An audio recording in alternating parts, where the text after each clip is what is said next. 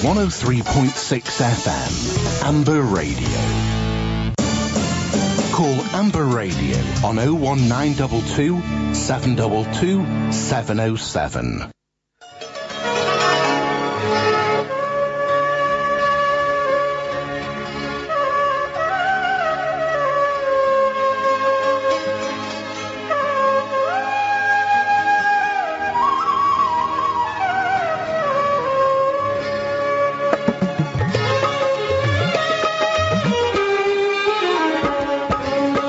सामिन एक दफ़ा फिर से आपको खुशामदीद कहते हैं। 103.6 FM अंबर रेडियो पर आप सुबह की नशरियात समाअत फरमा रहे हैं। इस नशरियात का आगाज़ चंद लम्हात पहले, कुछ मिनट पहले हुआ था, लेकिन स्टूडियो में थोड़ी सी टेक्निकल प्रॉब्लम थी जिसकी वजह से बातचीत ज़्यादा नहीं हो सकी। इस वक्त यूनुस साहब हमारे साथ स्टूडियो में मौजूद हैं, जिन्हें हम खुशामदीद कहते हैं प्रोग्राम में। यूनुस साहब, good morning and welcome to the program. जी गुड मॉर्निंग रुमेल जी, और आप सुनाइए कैसे हैं? खुदावंद का बड़ा शुक्र है, खुदावंद का बड़ा फजल है। आप बताइए कैसे मिजाज हैं जी आपके? बहुत बढ़िया है, और उम्मीद करते हैं हमारे सामाइन भी बिल्कुल खैर आफियत से होंगे। सामाइन आपको भी वेरी वेरी गुड मॉर्निंग, और अगर आप अपने बारे में कुछ बताना चाहें तो ज़रूर चलिएगा। हमारे स्टूडियो की लाइनें खुली हैं आपके लिए, और हम आपकी भी आवाज़ सुनना चाहते हैं, आपकी मोहब्बत प्यार जो हमेशा हमारे साथ रहता है, और उम्मीद करते हैं आज भी इसी तरह साथ रहेगा।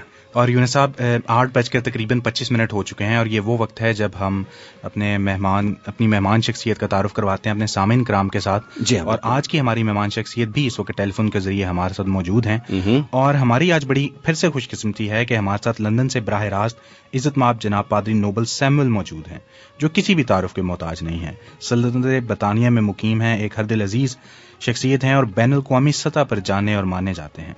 अक्सर टेलीविजन चैनल्स और रेडियो चैनल्स के जरिए खुदावंद का जिंदगी बख्श कलाम अपने लोगों तक पहुंचाते हैं।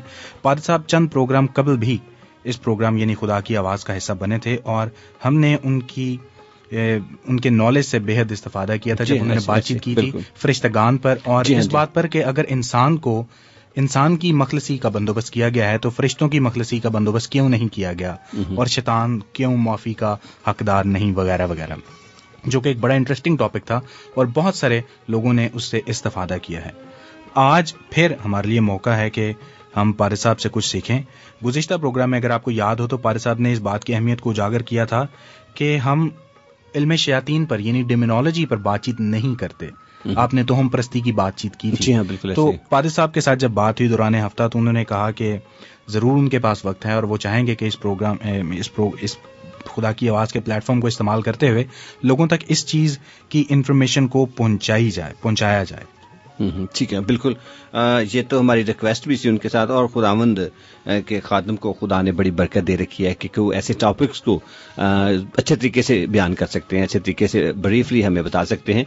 और ये तो रियली वाकई बहुत लंबा और बढ़िया टॉपिक है, और इसके ऊपर जानने की भी जरूरत है, क्योंकि बाज़ औक़ात जब हम जानते नहीं हैं तो हम बहुत से गलत फैसले कर जाते हैं। बिल्कुल, जानना सबसे बड़ी बात है। और हमेशा आपके डैडा से मेरी बात होती है तो वो कहते हैं कि खुदावंद के पाक कलाम में बड़े वाज़ेह शिगाफ लफ्ज़ में लिखा है कि मेरे लोग अदम मार्फत की वजह से हलाकत में हैं। ये बहुत बड़ी आयत है, एक छोटी सी आयत के अंदर बहुत समुद्र है। वाकई हम बहुत दफ़ा बहुत सी चीज़ों को नहीं जान रहे होते, और ना जानने की वजह से हम बहुत से गलत फैसले ले लेते हैं। और आज हमारे लिए मौका होगा एक ऐसा टॉपिक जिसे आम तौर पर बयान नहीं किया जाता, नहीं छेड़ा जाता, आज खुदावंद के खादम हमारे साथ उसको बयान। यूनुस साहब, आपको और सामीन को बताता चलूं कि पादरी साहब एक आलिम फाजिल शख्सियत हैं जिनकी खास दिलचस्पी इल्म शयातीन में है, जिसे अंग्रेजी में डिमिनोलॉजी भी कहते हैं। हम अक्सर सुनते हैं कि इंसान का सबसे बड़ा दुश्मन शैतान है, यानी इब्लीस है। लेकिन शैतान आखिर है कौन और कहां से आया है? इसकी इंसान से दुश्मनी की आखिर वजह क्या है? क्या इंसान ने इब्लीस का कुछ बिगाड़ा है? अगर बिगाड़ा है तो फिर क्या बिगाड़ा है? और अगर कुछ नहीं बिगाड़ा तो फिर इब्लीस क्यों इंसान का दुश्मन के पीछे पड़ा हुआ है? बिल्कुल ऐसे। ये वो सवालात हैं जो बज़ाहिर तो बड़े सादा और आम से हैं, लेकिन इनके जवाबात और सही जवाबात इंतहाई जरूरी और फिक्र तलब हैं। जी, पादरी साहब से जब इस प्रोग्राम में शिरकत की दरख्वास्त की गई तो यही फरमाइश उनके सामने रखी गई कि इस चीज को, इन नकात को अपने सामीन के लिए उजागर करें। और इसी बात के पेश नज़र पादरी साहब आज हमारे साथ हैं, जिन्हें हम इस वक्त प्रोग्राम में खुशामदीद कहते हैं। हेलो जी, गुड मॉर्निंग पादरी साहब, खुशामदीद। गुड मॉर्निंग रोमेल एंड भाई, खुदा ने आपको बहुत बरकत दे। सुबह बखैर तमाम सामीन को भी, और सामीन जो इस प्रोग्राम को सुन रहे हैं उन्हें वेलकम कहते हैं। और मैं आपका बहुत शुक्रगुजार हूँ कि आपने फिर एक बार मौका फराहम किया कि मैं खुदा के पाक कलाम को आपके सामने इनके साथ बांट सकूं।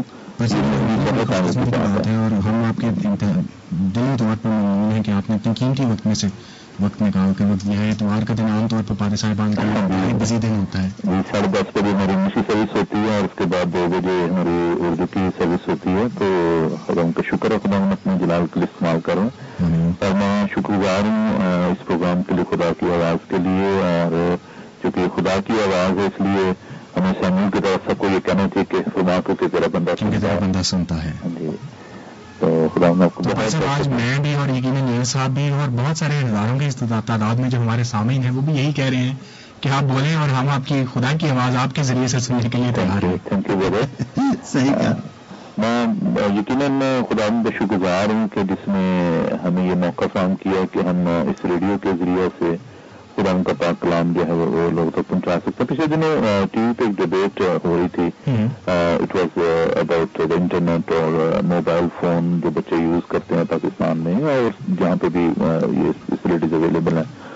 तो इसमें ये बात कर रहे थे कि ये जो माध्यम है, ये जो मीडिया है, इसके वसीले से बहुत सारे जो घरों में प्रॉब्लम हो रही है, even not with the children but between husband and wife को, जी आप टाइम नहीं दे पा रहे, आप इंटरनेट पे रहते हो, आप मोबाइल पे बात करते हो, मेरे साथ बात नहीं करते, तो दिस अ टेंशन। लेकिन एक सबसे अच्छी बात की ना, कहा कि बात यह है कि ये इस माध्यम को, इस मीडिया को हम कंस्ट्रक्टिवली भी यूज कर सकते हैं। बिल्कुल। तो कुछ लोग जो है वो कहते हैं कि जी मीडिया की वजह से जो है ना बहुत सारे हालात जो है वो खराब हो रहे हैं और ये एक बहुत बड़ी वजह है टेंशन की कम्युनिटी में और इस वजह से क्राइम बहुत ज्यादा बढ़ रहा है। लेकिन मैं यहाँ पर ये एक चीज करेक्ट करना चाहता हूँ कि देखें, जब टीवी नहीं था, जब रेडियो नहीं था, तो उस वक्त भी जो क्राइम था वो तो था। मतलब कहाँ और हाबिल के वक्त में कौन सा टीवी था या दाऊद के वक्त में कौन सा टीवी था तो उसमें वो इमोरलिटी में चला गया। तो बात यह कि ये इंसान की सोच की बात है और आज जबकि हम एक ऐसे सब्जेक्ट पे बात करने को हैं इल्मुल शयातीन पे, तो ये बात मैं आपको गुज़ार करना चाहता हूँ कि जब हम इस मजमून को सीखेंगे तो ये बात ध्यान में रखें कि जो बात आज हम कर रहे हैं मीडिया के हवाले से कि ये इसको शैतान भी इस्तेमाल करता है और इसको जो है वो कंस्ट्रक्टिवली भी यूज कर सकते हैं। तो that's entirely up to us. इंसान ने खुदा ने इंसान को आजाद मर्जी में पैदा किया है। बिल्कुल। तो ये दोनों सूरतें हमारे सामने हैं। तो जैसे खुदा ने मौका दिया हम आगे इस मजमून को बढ़ाएंगे। तो पार साहब आपकी इजाजत से सामीन को ये भी बताता चलूं कि जब आपसे इस प्रोग्राम के मुतालिक बात हो रही थी और इसी ख्वाहिश का इजहार किया गया था आपके साथ कि इस बड़े मौजू को हम अपने सामीन के लिए खोलें, तो आपने भी यही कहा था कि एक प्रोग्राम में इस सब को बयान करना मुश्किल नहीं है, लेकिन स्टेप बाय स्टेप जरूरत होगी कि हम लोगों को सिखाएं। जी हाँ, बिल्कुल। तो आज बिल्कुल आपने बजा फरमाया। अभी मैं आज जो इसका एक इंट्रोडक्शन है या इसके जो ओरिजिन के बारे में हम सीखेंगे और फिर खुदा ने मौका दिया तो हम बात करेंगे शयातीन और उनके इख्तियार के बारे में और खुदा मसीह और उसके जो जंग है शयातीन के साथ उसके बारे में बात करेंगे। और इसको फिर थोड़ा सा रिलेट करना पड़ेगा हमें एस्केटोलॉजी के साथ, इल्मुल आखिरत और शयातीन, क्योंकि ये बड़ा अच्छा सा मजमून है और मैं चाहता हूँ कि लोग इसके बारे में सीखें।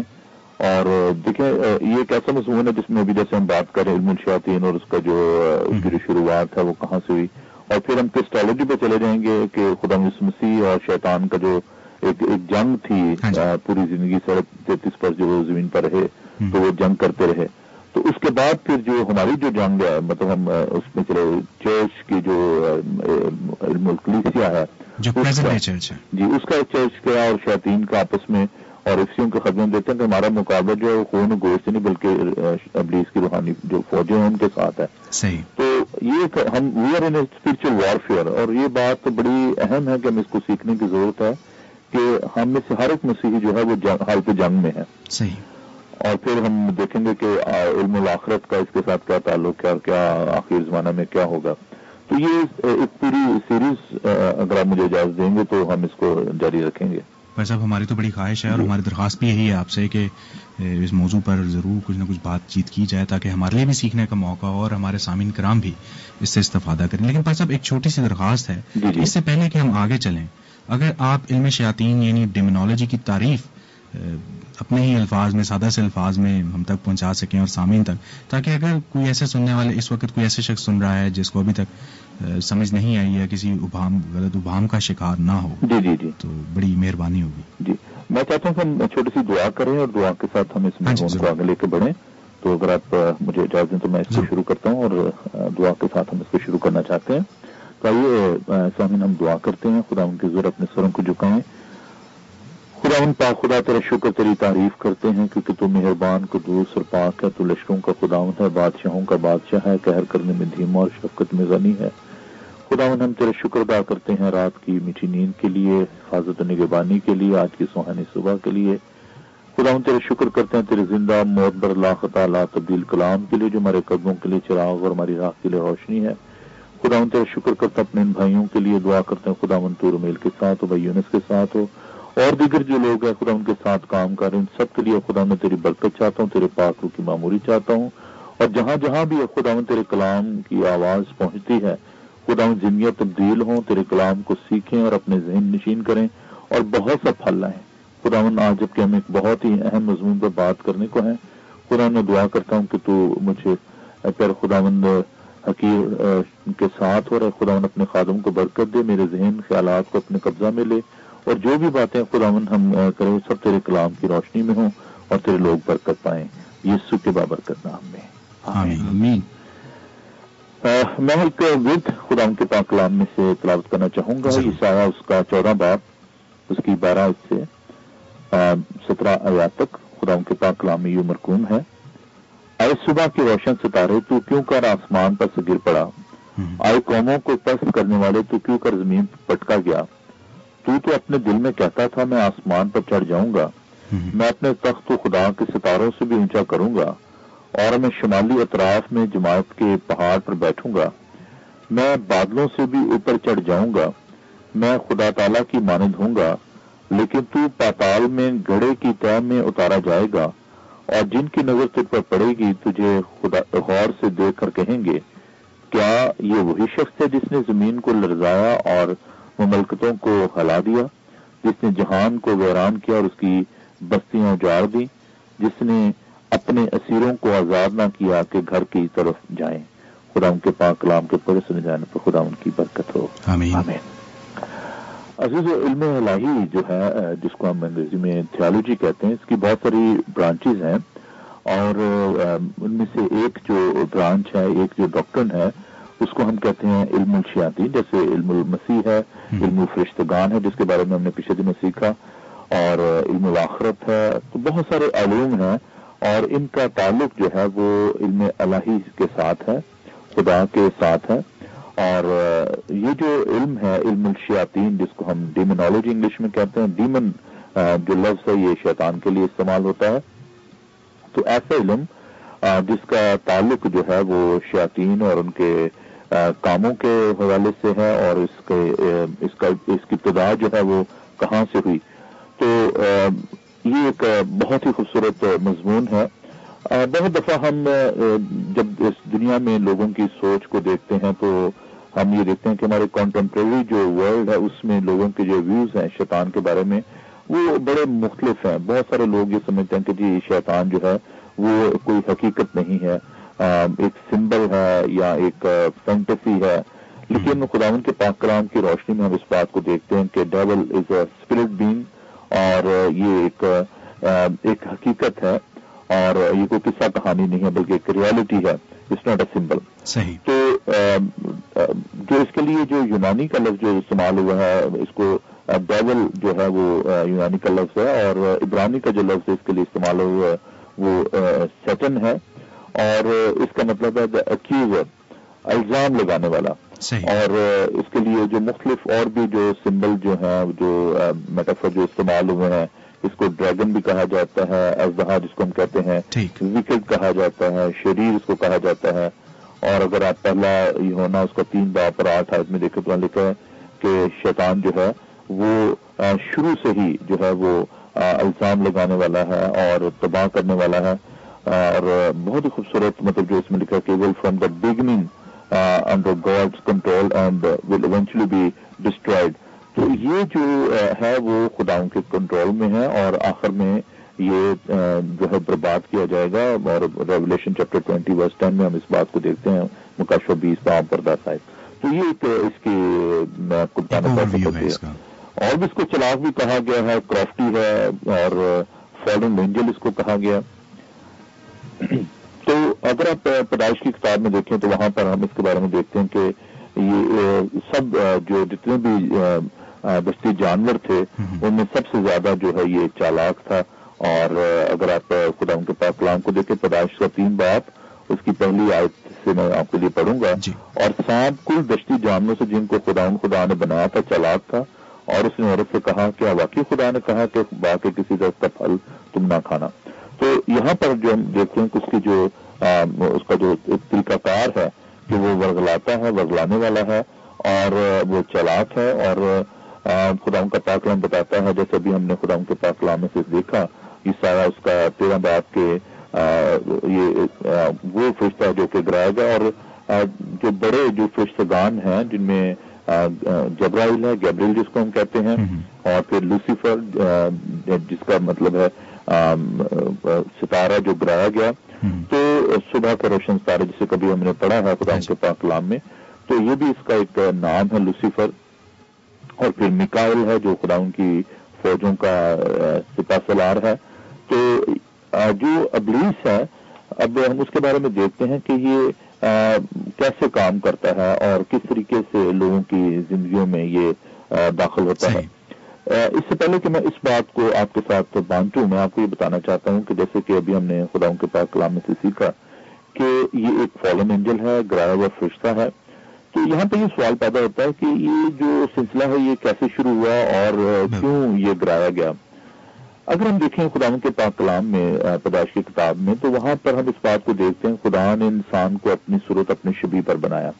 So we are carrying the partial attributes of God. خدا نے اپنی خوبیاں, اپنے خواہش جو ہے وہ اپنا کریکٹرسٹک جو ہے وہ انسان کے اندر رکھا ہے. تو اس کے ساتھ ساتھ ہم اس بات کو بھی دیکھتے ہیں خدا ٹھنڈے وقت میں آتا تھا اور آدم کے ساتھ رفاقت رکھتا تھا, اس کے ساتھ بیٹھتا تھا, بات چیت کرتا تھا. So there was a intimacy, there was a fellowship in the beginning with the human being. تو خدا جو ہے وہ انسان کے ساتھ رفاقت و شراکت رکھنا چاہتا ہے. اور ہم اس بات کو دیکھتے ہیں کہ ابلیس جو ہے وہ بھی خدا ان کے بہت قریب تھا اور ایک مقرب فرشتہ تھا. اور جب اس کے دل میں یہ بات آئی کہ اب خدا جو ہے وہ انسان اس کو خدا ان کے پلان, خدا ان کے منصوبے جو ہے وہ نظر آ رہے تھے کہ خدا جو ہے وہ انسان کے ساتھ جو ہے وہ رفاقت رکھ رہا ہے. اور جیسے میں نے پچھلے پروگرام میں سیکھا تھا کہ the human being Adam and Eve they were not perfect but they were in the process of perfection. اگر وہ پرفیکٹ ہوتے, اگر وہ کامل ہوتے تو وہ گناہ میں نہ گرتے. تو وہاں پر ہم اس بات کو دیکھتے ہیں کہ شیطان نے اس موقع سے فائدہ اٹھایا اور اس نے انسان اور خدا کے درمیان جو رفاقت تھی اس کو تباہ کیا. خدا کا تو وہ کچھ نہیں بگاڑ سکتا, اور اس نے یہ سوچا کہ کیوں نہ اس کی مخلوق کو جو ہے وہ خراب کیا جائے اور اس کے اندر گناہ آ جائے, تاکہ وہ خدا جو ہے گناہ کو دیکھ نہیں سکتا. وہ گناہ گار سے تو پیار کرتا ہے لیکن گناہ سے نفرت کرتا ہے. تو اس نے انسان کو گرایا اور اس کی مخلوق کو خراب کیا تاکہ خدا اس کے ساتھ رفاقت و شراکت کرنا. اس میں وہ کامیاب ہو گیا, اس کو معلوم تھا. اور خدا اور انسان کے درمیان جو ہے وہ جدائی آ گئی اور گناہ جو ہے انسان کی زندگی میں آ گیا. اور جدائی کی وجہ سے ہم دیکھتے ہیں کہ اب جو آدم کو وہاں سے ہوا کو جو ہے وہ نکال دیا گیا. اب یہاں پر یہ بات بھی آپ یاد رکھیں کہ آزمایا جانا جو ہے کوئی گناہ نہیں ہے. جب ابلیس اس کو ٹیمپٹ کرتا ہے تو اس کا مطلب یہ نہیں ہے کہ وہ شخص جو ہے وہ گناہ گار ہو جاتا ہے. ایون کہ خدا یسوع مسیح جو ہے, اگر ہم خدا کے پاک کلام کو دیکھیں متی 4 باب میں, تو وہاں پر خدا یسوع مسیح جو ہے وہ بھی آزمائے گئے. تو ابلیس جو ہے وہ ٹیمپٹ کرتا ہے, وہ انسان کو گرانے کی کوشش کرتا ہے. اب یہاں پر یہ بات بھی یاد رکھیں کہ ابلیس جو ہے وہ ٹیمپٹ کرتا ہے, خدا ٹیسٹ کرتا ہے. خدا اس لیے ہمیں ٹیسٹ کرتا ہے تاکہ ہم اور زیادہ مضبوط ہوں, اور ابلیس اس لیے ہمیں ٹیمپٹ کرتا ہے تاکہ وہ ہمیں گرائے. تو ہمیں اس ٹیمپٹیشن کو ریزسٹ کرنا ہے. اور زبور میں بڑی خوبصورت, پنجابی میں بڑا خوبصورت زبور ہے کہ نسو اتھے جتے ہو برائی. تو جہاں پر ابلیس ہمیں ٹیمپٹ کرنے کی کوشش کرتا ہے, وہ چیزیں جو جن کے سلسلے سے ہمیں ابلیس ٹیمپٹ کرتا ہے ان سے ہمیں بھاگنے کی ضرورت ہے اور ہمیں خدا ان سے دعا کرنے کی ضرورت ہے کہ وہ ہمیں قوت طاقت دے تاکہ ہم اس ابلیس کی جو آزمائش ہے اس کا ہم مقابلہ کر سکیں. اب یہاں پہ یہ بات بھی یاد رکھیں کہ شیطان یہ چاہتا ہے کہ جو کچھ ہمارے پاس ہے, جو خدا نے ہمیں دیا ہے, اس کو بھول کر جو نہیں دیا اس کے بارے میں خدا کو برا بھلا کہیں اور شک کریں اور خدا سے ہم اس طریقے سے دور ہو جائیں. اب آپ دیکھیں کہ there was a great blessing in the garden of Eden. خدا نے ان کو سب کچھ دیا تھا کہ تم باغ کے ہر درخت کا پھل کھا سکتے ہو, اور they were enjoying that place, اور not only they were enjoying the environment but they were enjoying the fellowship with God. اور ابلیس نے کہا کہ نہیں, خدا یہ نہیں چاہتا, اور اس نے ان کے دل میں شک پیدا کیا. اور اسی طریقے سے آج بھی ابلیس جو ہے وہ لوگوں کے دلوں میں شک پیدا کرتا ہے, اور وہ یہ نہیں چاہتا کہ جو بلیسنگ خداوند نے ہمیں دی ہیں ان کو ہم انجوائے کریں اور ان کے لیے خداوند کا شکر ادا کریں, بلکہ وہ چیزیں جو ہمارے پاس نہیں ہوتی اور شاید ہم ان چیزوں کی ضرور ہم خواہش کرتے ہیں, اور خواہش جو ہے وہ پھر حاملہ ہو کر گناہ کو جنم دیتی ہے. اور جب ہم ان چیزوں کی خواہش کرتے ہیں پھر ہم خداوند کو برا بھلا کہنا شروع کر دیتے ہیں, پھر اپنے دل میں ہی سوچتے ہیں کہ جو خدا مجھ سے پیار نہیں کرتا, خدا مجھے یہ تمام چیزیں نہیں دے رہا, اور جو چیزیں خداوند نے ہمیں دی ہوتی ہیں ان کی طرف ہم دھیان نہیں کرتے اور ان کے لیے خداوند کا شکر ادا نہیں کرتے, اور شک جو ہے وہ ہمیں گناہ کی طرف لے کر جاتا ہے. اور ہمیں جو بھی خداوند کی برکات ہے, don't forget the countless blessing of God, and don't focus on the few things جو شاید ہمارے لیے اچھی نہیں ہوتی, جن کو ہم سوچتے ہیں کہ یہ اچھی ہیں, لیکن شیطان جو ہے وہ ان چیزوں کے وسیلے سے ہمیں گرانا چاہتا ہے. اور یہ بھی بات ذہن نشین کریں کہ شیطان اچھی چیزوں کو غلط چیزوں میں تبدیل کر دیتا ہے, اور devil is constantly tries to replace right with wrong. اور شیطان نے ہوا کو بگلایا اور کہا کہ گناہ میں لذت ہے اور یہ پھل کھانے میں خوشنما ہے, آنکھوں کو اچھا لگتا ہے. اور عام طور پر جو لوگ ہیں وہ غلط چیزوں کا چناؤ کرتے ہیں, اور گناہ میں ہمیں بڑی دلکشی لگتی ہے, اور وہ چیزیں ہمیں بڑی اچھی لگتی ہیں جو کہ ہمارے لیے نقصان دہ ہوتی ہیں. تو یہ شیطان کا ایک طریقہ کار ہے جس کے بارے میں ہم ابھی جان رہے ہیں کہ شیطان کس طریقے سے ہمارے مائنڈ کو کنٹرول کرتا ہے, ہماری سوچ کو کنٹرول کرتا ہے, اور ہمیں گرانے کی کوشش کرتا ہے. لیکن جیسے کہ میں نے کہا کہ اس کو کیسے رجسٹ کیا جا سکتا ہے, ان باتوں میں کیسے ہم قائم رہ سکتے ہیں. پہلی بات یہ ہے کہ ہمیں خداوند کے پاک کلام کو استعمال کرنا, اور خداوند یسوع مسیح کی جب آزمائش کی گئی تو خداوند بار بار جو ہے وہ ریفرنس جو ہے وہ خداوند کے پاک کلام سے, خداوند کے کلام میں یہ لکھا ہے کہ تو خداوند اپنے خدا کو نہ آزما. تو ہمیں خداوند کے پاک کلام کو اپنے دل میں رکھنے کی ضرورت ہے, جیسے کہ زبور میں سے کہتا ہے کہ میں نے تیرے کلام کو اپنے دل میں رکھ لیا تاکہ تیرے خلاف گناہ نہ کروں. تو پہلی بات جو سب سے بڑی بات ہے, ہمارے پاس جو ہتھیار ہے وہ خداوند کا پاک کلام ہے, اور پولس بھی یہ کہتا ہے خداوند کا پاک کلام لے لو, اور یہ جو ڈھال ہے اس کو ہمیں اپنے دل میں رکھنے کی ضرورت ہے تاکہ ہم ابلیس کے جلتے ہوئے تیروں کا مقابلہ کر سکیں اور ہر ایک بات میں قائم رہ سکیں. اور دوسرا جو ویپن ہے وہ ہے پریئر. ہمیں روح میں ہر وقت خداوند سے دعا کرنے کی ضرورت ہے. جب بھی ابلیس ہمیں گرانے کی کوشش کرتا ہے ہمیں خداوند سے دعا کرنے کی ضرورت ہے, خداوند ہمیں قوت اور طاقت دے. اور خداوند یسوع مسیح کی مثال جو ہے وہ ہمارے سامنے ہے کہ جب انہیں آزمایا گیا, اور نہ صرف یہ کہ بیابان میں جب خداوند یسوع مسیح آزمائے گئے, بلکہ جب باغ گتسمنی میں تھے تو وہاں بھی ابلیس جو ہے جب انہیں آزما رہا تھا, جب گرانے کی کوشش کر رہا تو خداوند نے دعا کی اور باپ سے کہا کہ باپ میری نہیں بلکہ تیری مرضی پوری ہو. تو جب بھی ابلیس ہمیں گرانے کی کوشش کرے, پہلی بات ہمیں خداوند کے پاک کلام پر فوکس کرنے کی ضرورت ہے. the second thing we need to pray regularly, ہمیں خداوند سے دعا کرنے کی ضرورت ہے. اور تیسری جو اہم بات ہے وہ یہ ہے try to find the godly people around you. وہ جو لوگ جو کہ خداوند کے ساتھ پیار کرنے والے لوگ ہیں, جن کی خداوند کے ساتھ رفاقت اور شراکت ہے, ان لوگوں کے ساتھ اپنی شراکت بڑھائیں تاکہ آپ مل کر ابلیس کا جو ہے وہ مقابلہ کر سکیں. میں نے جیسے کہا کہ یہ ایک جنگ ہے, اور اس کے لیے ضروری ہے کہ ہم خداوند کے لوگوں کے ساتھ ملیں, بیٹھیں اور ان کے ساتھ بات کریں. اب وہ کون سی چیزیں ہیں جن میں جو ابلیس جو ہے وہ ہمیں گرانے کی کوشش کرتا ہے؟ جیسے کہ میں نے کہا کہ وہ چیزیں جو ہمیں بازار اچھی لگتی ہیں لیکن وہ ہلاکت کی طرف لے کے جاتی ہیں.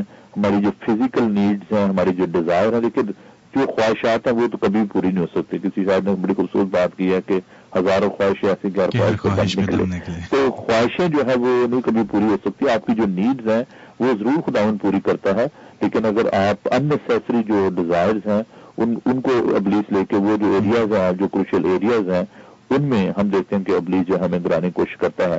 اور دوسری جو آپ کی پوزیشنز ہیں, جو آپ ان میں ابلیس کہتا ہے کہ نہیں میں آپ کو زیادہ پاور اور زیادہ آپ کو چیزیں جو میں دینا چاہتا ہوں, اور وہ جو ایک انسان کے قناعت پسندی ہونی چاہیے اس کو بڑی ضروری ہے. اور ابلیس جو کہتا ہے نہیں آپ کو یہ نہیں چاہیے، آئی وانٹ مور، اور ہر وقت انسان جو چاہتا رہتا ہے کہ مجھے اور طاقت چاہیے، مجھے اور چیزیں چاہیے.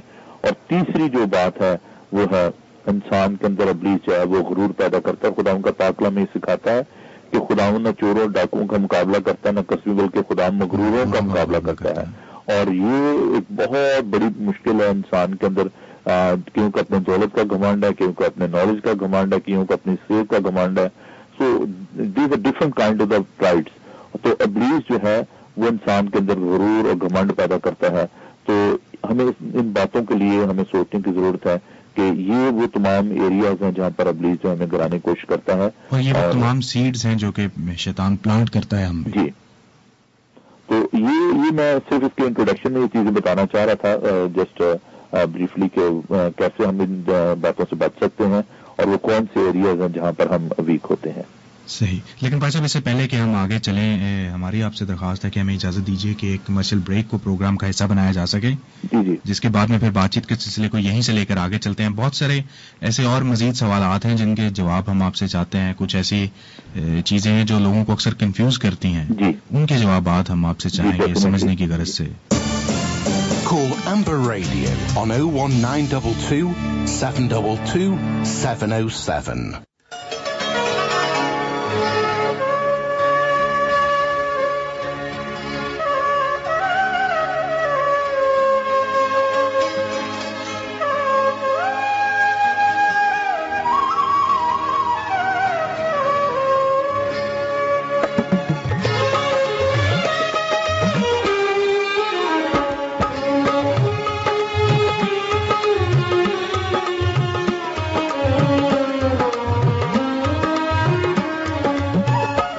سامعین ایک دفعہ پھر سے آپ کو خوش آمدید کہتے ہیں. امبر ریڈیو 103.6 FM کے اوپر آپ کے لیے پروگرام پیش خدمت ہے خدا کی آواز، اور یہ وہ پروگرام ہے جو ہر سحر اتوار کو 8 بجے سے لے کر 10 بجے تک برطانوی وقت کے مطابق آپ کے لیے پیش کیا جاتا ہے.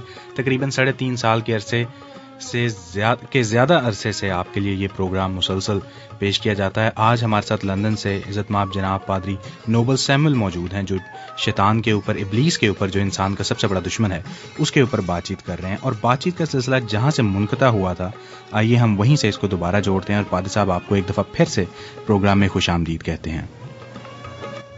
ہیلو جی بھائی صاحب ایک دفعہ پھر سے آپ کو خوش آمدید کہتے ہیں پروگرام میں. جی تھینک یو رمیل. ہم بات کر رہے تھے کہ وہ کون سے ایریاز ہیں جہاں پر ابلیس جو ہے وہ ہم پر حملہ ور ہوتا ہے، اور بات ہو رہی تھی کہ جو ہماری فزیکل نیڈز ہیں، ڈیزائرز ہیں، اس کے علاوہ جو ہماری جو پوزیشنز ہیں یا اختیار ہے، اس کے بارے میں ابلیس جو ہے وہ جانتے ہوئے ہمیں گرانے کی کوشش کرتا ہے اور ہمارے اندر غرور اور تکبر جو ہے وہ پیدا کرتا ہے. اور یہاں پہ ایک اور بھی میں بات جو ہے وہ گوشہ کرنا چاہتا ہوں کہ شیطان کا ایک بہت بڑا ایک اور بھی جو گول ہے یا اس کا جو ایم ہے وہ یہ ہے کہ ہمیں اس بات سے دور رکھے کہ ہم خدا کے بارے میں نہ جان سکیں. کیونکہ جب آپ خدا کے بارے میں، اس کی محبت کے بارے میں جاننا شروع کر دیتے ہیں تو پھر ابلیس کو شکست ہوتی ہے. کل رات کو مجھے کسی نے ایک ویڈیو بھیجی اور میں خدا ان کا شکر ادا کرتا ہوں ایک بار پھر سارے میڈیم کے لیے. اور اس میں ایک مسلم بھائی جو تھے انہوں نے خدا ان کو قبول کیا، اور وہ کس طریقے سے انہوں نے قبول کیا؟ جب انہوں نے خداوند کی محبت کو جانا. تو ابلیس یہ نہیں چاہتا کہ ہم خداوند کی محبت کو جانیں. خداوند کی محبت کو جاننے کے لیے ہمیں خداوند کی صلیب پر نگاہ کرنے کی ضرورت ہے، اور ابلیس یہ نہیں چاہتا کہ ہم اس صلیب پر نگاہ کریں اور وہاں پر خداوند کی محبت کو دیکھیں، کیونکہ یہ وہ جگہ ہے جہاں پر ہم خداوند کی محبت کو پورے طور پر دے سکتے ہیں کہ خدا نے دنیا سے ایسی محبت کی کہ اس نے اپنا اکلوتا بیٹا بخش دیا تاکہ جو کوئی اس پر ایمان لائے ہلاک میں بلکہ ہمیشہ کی زندگی پائے. تو ابلیس یہ نہیں چاہتا کہ ہم خدا کی محبت کے بارے میں، خدا کے پیار کے بارے میں جانیں، اور یہ اس کا ایک بہت بڑا ہتھیار ہے کہ وہ ہمیں اس طریقے سے خدا ان کی محبت سے دور رکھتا ہے. صحیح. بات آپ سے پوچھنا چاہ رہا تھا کہ جیسے آپ نے پہلے ذکر کیا کہ انسان کی خواہشات بہت اونچا بولیے گا. نہیں بھائی صاحب اب آپ کو آواز آ رہی ہے؟ انفارچونیٹلی یہ کہ وہ میرا جو گھر ہے بالکل ہیتھرو ایئرپورٹ کے قریب ہے، صبح صبح جو فلائٹس ہے وہ بہت زیادہ ہوتی ہے. نہیں تو بھائی صاحب نہ صرف صبح صبح سارا دن ہی یہ فلائٹس کا تھا. جی تو سوری کہ اس میں کئی دفعہ جب جو آپ کو پتا دس is the بزیسٹ airport in the world. اچھا میرا سوال یہ تھا کہ جیسے آپ نے ذکر کیا کہ انسان کی خواہشات اس کی ضروریات پہ سبقت لے جاتی ہیں. جی جی. تو بعض دفعہ ہم دعا کرتے ہیں اپنی جائز اور ناجائز خواہشات کو سامنے رکھتے ہوئے, لیکن کئی دفعہ ہم سمجھتے ہیں کہ ان دعاؤں کا جواب نہیں ملا. کیا یہ گرداننا درست ہے کہ بعض دعاؤں کا قبول نہ ہونا بھی قبولیت ہی ہے؟ ہاں جی, جیسے میں ابھی بتا رہا ہوں کہ دیکھیں خدا جو ہے وہ کامل ہے یقیناً, اور وہ تمام باتوں کو جانتا ہے, علم اس کو ہے, ساری چیزوں کا علم ہے. اور شیطان کا جو اختیار ہے وہ قدرت ہے, وہ جز وقتی ہے اور پائیدار نہیں ہے, مستقل نہیں ہے. اور شیطان کو بہت ساری چیزوں کے بارے میں اس کو نالج نہیں ہوتا. تو جب ہم خدا سے دعا کرتے ہیں تو دس از اے کمیونیکیشن جو ہے وہ بٹوین یو اینڈ گاڈ. اور جب آپ خدا کے سامنے اپنی ضروریات کو رکھتے ہیں تو خدا جو ہے وہ بہتر جانتے ہیں کہ آپ کی وہ ضرورت جو ہے وہ جائز ہے یا ناجائز ہے, یا آپ کے لیے وہ چیز بہتر ہے یا نہیں ہے. تو اس لیے ہمیں خدا سے دعا کا مطلب یہ ہے کہ ہم خدا سے ریکویسٹ کرتے ہیں, لیکن so many time with the I want mentality we are trying to impose over self upon the God. ہم خداوند پر اپنی جو خواہش ہے یا اپنی باتیں جو ہیں ان کو امپوز کرنے کی کوشش کرتے ہیں, ان پر کہتے ہیں کہ جی آپ یہ کریں, ضرور کریں.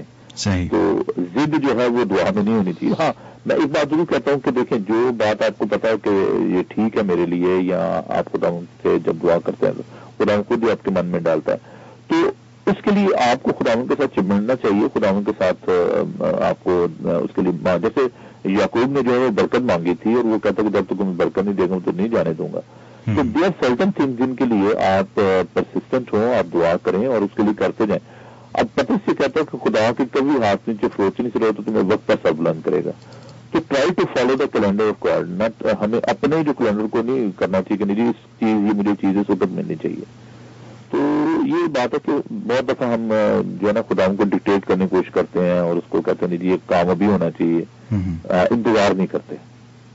اور یہ بھی ان چند ہتھیاروں میں سے ایک ہے جو ابلیس ہمارے خلاف استعمال کرتا ہے. جی ہاں صحیح. تو یہ بات بڑی ضروری ہے کہ صبر جو ہے وہ بہت زیادہ ضروری ہے. اور جب آپ خدا ان سے دعا کرتے ہیں تو صبر کے ساتھ, جیسے یعقوب کہتا ہے کہ کسان جب بیج بوتا ہے اور پھر وہ انتظار کرتا ہے کہ کب جو فصل جو ہے وہ اگے گی, تو یہ نہیں سوچتا کہ اچھا جی میں نے کل بیج بویا تھا تو شام تک فصل جو ہے وہ ہو جانی چاہیے اور میں نے ابھی بس 2 دن میں. تو ایک پروسیس ہے. پریئر میں بھی یہ ہے کہ جب آپ خدا ان سے دعا کرتے ہیں تو آپ خدا ان سے ریکویسٹ کریں کہ وہ آپ کی ضرور جو دعا اس کو سنیں اور قبول کرے, لیکن اس کے لیے بھی ضروری ہے کہ آپ خدا ان کے ٹائم ٹیبل کو بھی فالو کریں.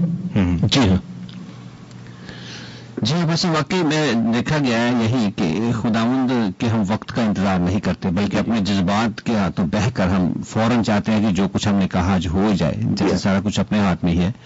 تو ہمیں یہ بہت ضروری ہے ہمارے لیے کہ ہم خداوند کے ٹائم ٹیبل کو ضرور دیکھتے رہیں. جی, سیلف کنٹرول جو ہے نا دیکھیں یہ بہت ضروری ہے. اور جب آپ کی ابلیس کے ساتھ جنگ ہے تو اس میں بھی یہ بڑی ضروری بات ہے کہ اپنے پہ کنٹرول رکھنا جو ہے نا وہ بڑا ضروری بات ہے. اور خداوند پہ بھروسہ کرنے کی ضرورت ہے. یہ ہماری جنگ نہیں ہے بلکہ یہ خدا کی جنگ ہے. اور خداوند جو ہے وہ سپہ سالار ہے.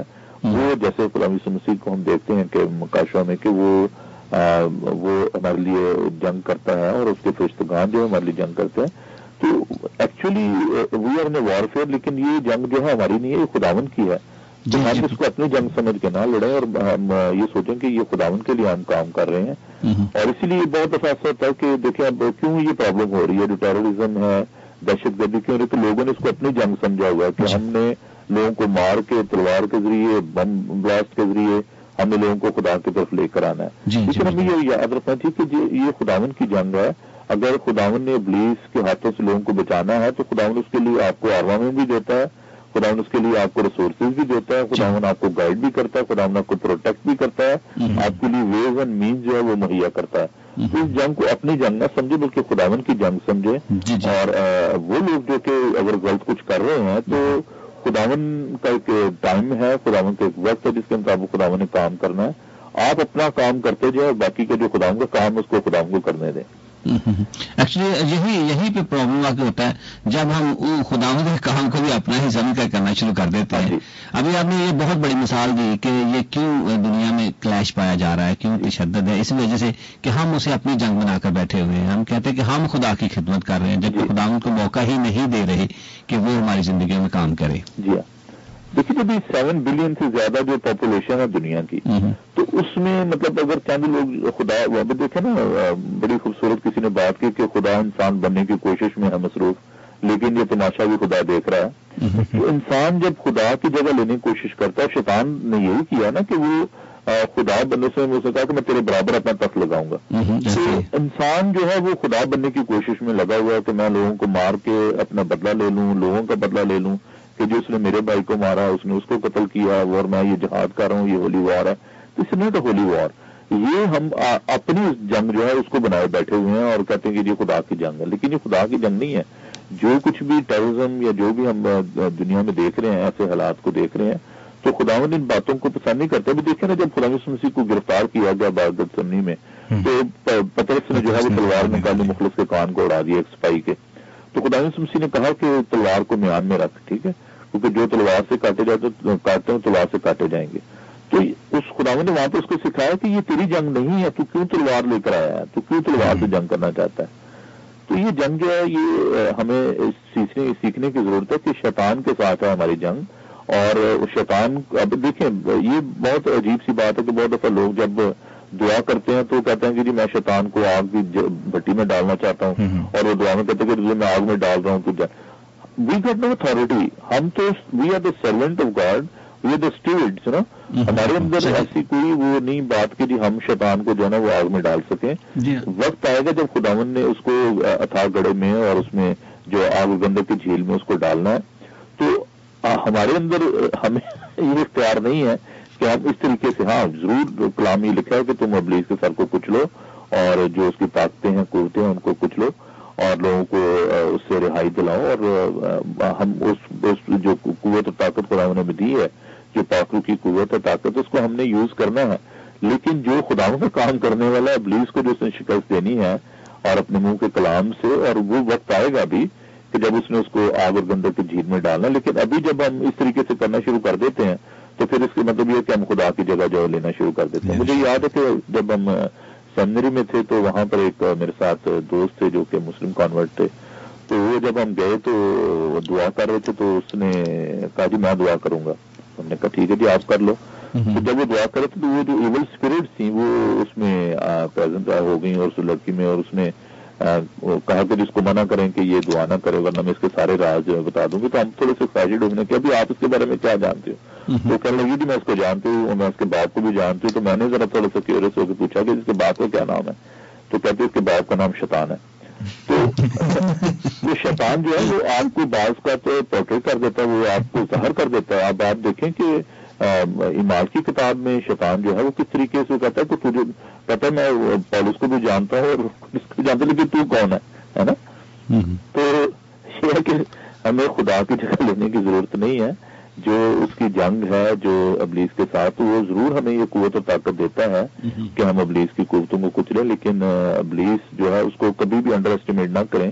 وہ جو یسوع مسیح کو جو آزما رہا تھا, اب یہی تو بات ہے جو سیکھنے کی ہے کہ ہم بعض کا تو وہ کام کرنے کی کوشش کرتے ہیں جو ہمارے کرنے والے نہیں ہیں, اور ہم مشکل میں پڑ جاتے ہیں, اور ہمیں یہ نہیں پتا تھا کہ یہ شیطان ہی جو ہے. اب دیکھیں کلام کا سکھانے کا بھی جو devil is a great theologian, W Tozer میرے بڑے فیوریٹ جو ہیں وہ رائٹر ہیں, تو انہوں نے رومیلی بات کہی کہ جی ڈیول از اے گریٹ تھیولوجین. اب بعض کا تو جو لوگ کلام بھی سنا رہے ہوتے ہیں تو ہم سوچتے ہیں کہ جی یہ بندہ جو بڑا نالجیبل ہے, اس کے پاس بڑا کلام ہے, لیکن کئی دفعہ ہوتا ہے کہ ہیریسیز ہوتی ہیں, وہ بدعت ہوتی ہے جو پھیلا رہے ہوتے ہیں.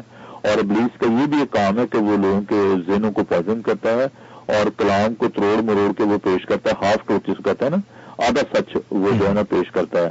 اور ابھی دیکھیں بہت ساری ایسی ڈینومینیشنز ہیں, بہت سارے ایسے لوگ ہیں جو کہ سو کال وہ اپنے کہتے ہیں جی ہم تو کرسچن ہیں, ہم چرچ جیسے وہ بدعتیں جو پھیلا رہے ہیں لوگوں کے اندر, اور لوگ یہ سوچیں کہ جی یہ تو بڑا عالم ہے, جی یہ دیکھیں جی کیسے کس زبردست کلام جو ہے بڑے زور شور سے پیش کر رہا ہے. لیکن آپ کو یہ جاننے کی ضرورت ہے, پرکھنے کی ضرورت ہے کہ کیا یہ کلام خداوند کی پاک روح کی روشنی میں پیش کیا جا رہا ہے, اس کے زور میں پیش کیا جا رہا ہے, یا یہ شخص اپنا علم جو ہے وہ ہم پہ تھونس رہا ہے. اب there is a big difference between knowledge and wisdom. Wisdom always come from heaven. There so many knowledgeable people in this world. آپ دیکھیں جو ذاکر نائک جیسے لوگ ہیں, وہ فر جو ہے وہ کلام, مطلب میرا خیال ہے کہ عام میرے جیسے کمزور پادری سے زیادہ وہ جو ہے آیتیں وہ جانتا ہے, اور وہ فر آیتیں بتا رہا تھا. لیکن کیا وہ بائبل کو جیسے خداوند کا پاک کلام ہم پیش کرتے ہیں, خداوند کے جو خادم ہے جو روح سے مامور ہو کر, کیا وہ ایسے پیش کرتے ہیں؟ سب لوگ کہتے ہیں اس کا تو نالج ہی بڑا ہے, نالج سے تو اس کو عقل نہیں ہے, وزڈم نہیں ہے اس کے پاس. صحیح کا تو وزڈم ہونا ہے. مجھے کسی نے ٹی وی پہ یہ کہا کہ جی آپ ذاکر نائک کی وہ ویڈیو دیکھیں جس میں اس نے تسلیس کے بارے میں کہا. میں نے کہا جی میرے لیے بائبل جو ہے وہ سب سے زیادہ اتھینٹک کتاب ہے, میں ذاکر نائک کی جو ویڈیو کو کیا کروں. ذاکر نائک سے کہیں کہ وہ بائبل کا دوبارہ صحیح طرح سے مطالعہ کرے. تو وہ بائبل کا استعمال کرتا ہے نا شیطان جو ہے, بالکل, کیونکہ اس کے پاس تو اپنے پاس کیا نالج ہوگا. وہ تو بائبل کو استعمال کر کے لوگوں کو گرانے کی کوشش کرتا ہے کہ دیکھو تمہاری بائبل یہ لکھا ہے کہ فرشتے تجھے اپنے ہاتھوں پہ اٹھا لیں گے اور تو پھر ماں کی پتھر روٹیاں بن جائیں. تو اس کو پتا ہے کہ کلام میں کیا لکھا ہے, اور وہ ہمیں بھی ایمانداروں کو بھی وہ یوز کرتا ہے کہ خدا نے تو یہ کہا تھا کہ جہاں بھی 2 یا 3 میرے نام پہ اکٹھے ہوں گے میں ان کی دعا کو سنوں گا اور وہاں پہ موجود ہوں گا, اور 2 لوگ جو زمین پر اتفاق کریں گے تو آسمان پہ. تو آپ تو اتنی بڑی سی جماعت بیٹھے ہوئے ہو اور آپ دعا کرو کہ دیکھو جی یہ مریض ٹھیک ہو جائے, تو ہو نہیں رہا, تو خدا کدھر ہے نا.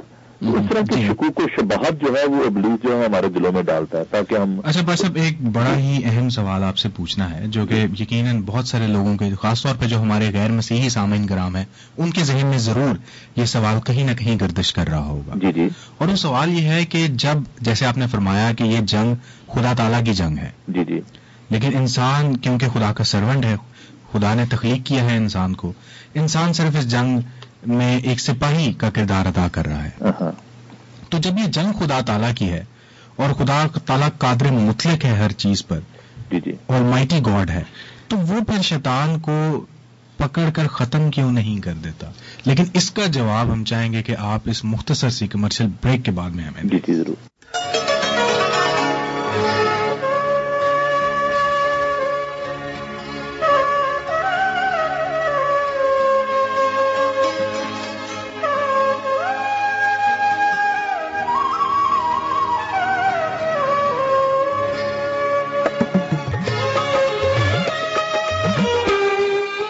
سامعین ایک دفعہ پھر سے آپ کو پروگرام میں خوش آمدید کہتے ہیں. 103.6 FM امبر ریڈیو پر آپ صبح کی نشریات سماعت فرما رہے ہیں, اور پروگرام پیش خدمت ہے خدا کی آواز. ہمارے ساتھ لندن سے براہ راست عزت مآب جناب پادری نوبل سیمول صاحب موجود ہیں, جن کے ساتھ ہم بات چیت کر رہے ہیں علم شیاطین پر. اور مختصر سی کمرشل بریک پر جانے سے پہلے ہم نے پادری صاحب سے سوال یہ رکھا تھا کہ اگر انسان کی شیطان کے ساتھ ڈائریکٹلی دشمنی نہیں ہے اور دشمنی خدا کی ہے, تو پھر خدا جو خدا تعالیٰ ہے, جو سب کچھ کرنے پر قادر مطلق ہے, وہ انسان کو اپنے منطقی انجام تک پہنچا کر اس سارے قصے کو ختم کیوں نہیں کر دیتا؟ اور شاید یہ وہ سوال ہے جو بہت سے ذہنوں میں اس وقت گردش کر رہا ہے, اور ہم چاہیں گے کہ پادری صاحب آپ اس کا ضرور ہمیں جواب دیں تاکہ وہ سامعین کرام جو اس وقت سن رہے ہیں اور ان کے ذہن میں یہ سوال ہے, یہ چیز ان کے ذہن میں کلیئر ہو. Thank you. سب سے پہلے جو یہاں پہ جو اس کوشچن کو ذہن میں رکھتے ہوئے میں بات کرنا چاہتا ہوں وہ یہ ہے کہ انسان کیا ہے اور خدا کیا ہے.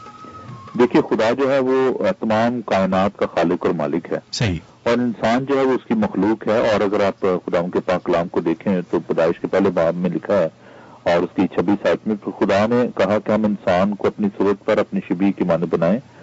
تو خدا جو ہے اس نے انسان کو اپنی شبیہ پر اپنی صورت پر بنایا. تو we are carrying the image of God. اب امیج کی بات ہے, we are carrying the partial attributes of God, جیسے میں نے شروع میں کہا. تو انسان جو ہے اس کی جو شبیہ ہے, جو اس کی صورت ہے, جو اس میں جو کوالٹیز ہیں, جو ایٹریبیوٹس ہیں, ان کو ابلیس جو ہے وہ تباہ کرنا چاہتا ہے. اب ایک لحاظ سے دیکھا جائے تو جیسے میں نے کہا کہ یہ جنگ خدا کی ہے, تو God is protecting his creation, ٹھیک ہے. تو خدا جو ہے اس اپنی جو مخلوق ہے اس کو بچانا چاہتے ہیں ابلیس سے, کیونکہ وہ جو ایٹریبیوٹس ہیں, وہ جو خدا کی شبیہ ہے, جو صورت ہے انسان کی, اس کو وہ بگاڑنا چاہتا ہے. اس کی طبیعت میں بگاڑ جو ہے پیدا کرتا ہے تاکہ خدا کی انسان کے ساتھ جو ہے وہ رفاقت نہ ہو. اب دوسری جو بات ہے وہ آپ کے سوال کی کہ بھئی اگر یہ جنگ خدا کی ہے تو پھر انسان کیوں بیچ میں انوالو ہے, اور وہ خدا کیوں نہیں اس کو ختم کر دیتا. تو جنگ یقیناً یہ خدا کی ہے. اور ایک بات جب ہم اس کو دیکھتے ہیں کہ خداوند نے حساب 17 نبیوں کی ماں سے کلام کیا, اخیر زمانے میں اپنے اکلوتے بیٹے کو بھیجا, عبرانیوں کے پہلے باب میں ہم اس بات کو دیتے ہیں، عبرانیوں کے ختم عہد نامہ میں. تو خدا نے ہر طریقے سے نبیوں کو بھیجا، اور پھر اس نے اپنے لیے تو بیٹے کو بھیجا جس نے ابلیس کے ساتھ جنگ کرتے ہوئے اپنی جان جو ہے وہ صلیب پر دے دی تاکہ ہم بچ جائیں. تو اس طرح سے ہم اس بات کو دیکھیں تو یسوع جو ہے وہ فاتح ہیں، انہوں نے صلیب پر فتح جو حاصل کر لی ہے. اب جو دوسری بات ہے کہ جو کلیسیا ہے اس کا بھی یہ ایک مقصد ہے اس دنیا میں، جو ایمانداروں کی جماعت ہے، کہ وہ لوگوں کو ریسکیو کرے، لوگوں کو بچائے ابلیس کے ہاتھوں سے. This is over mission. We are not on holiday in this world brother Amil. ہمارا ایک ٹاسک ہے، ہمارا ایک مشن ہے، وہ خداوند نے اپنی کلیسیا کو دیا تھا کہ تم جا کر سب قوموں کو شاگرد بناؤ، اور جو ایمان لائے انہیں خدا باپ بیٹے پاک کے نام سے بپتسمہ دو. تو we are in a mission کہ ہم نے دنیا کو بچانا. We are salt, we are light. ٹھیک ہے.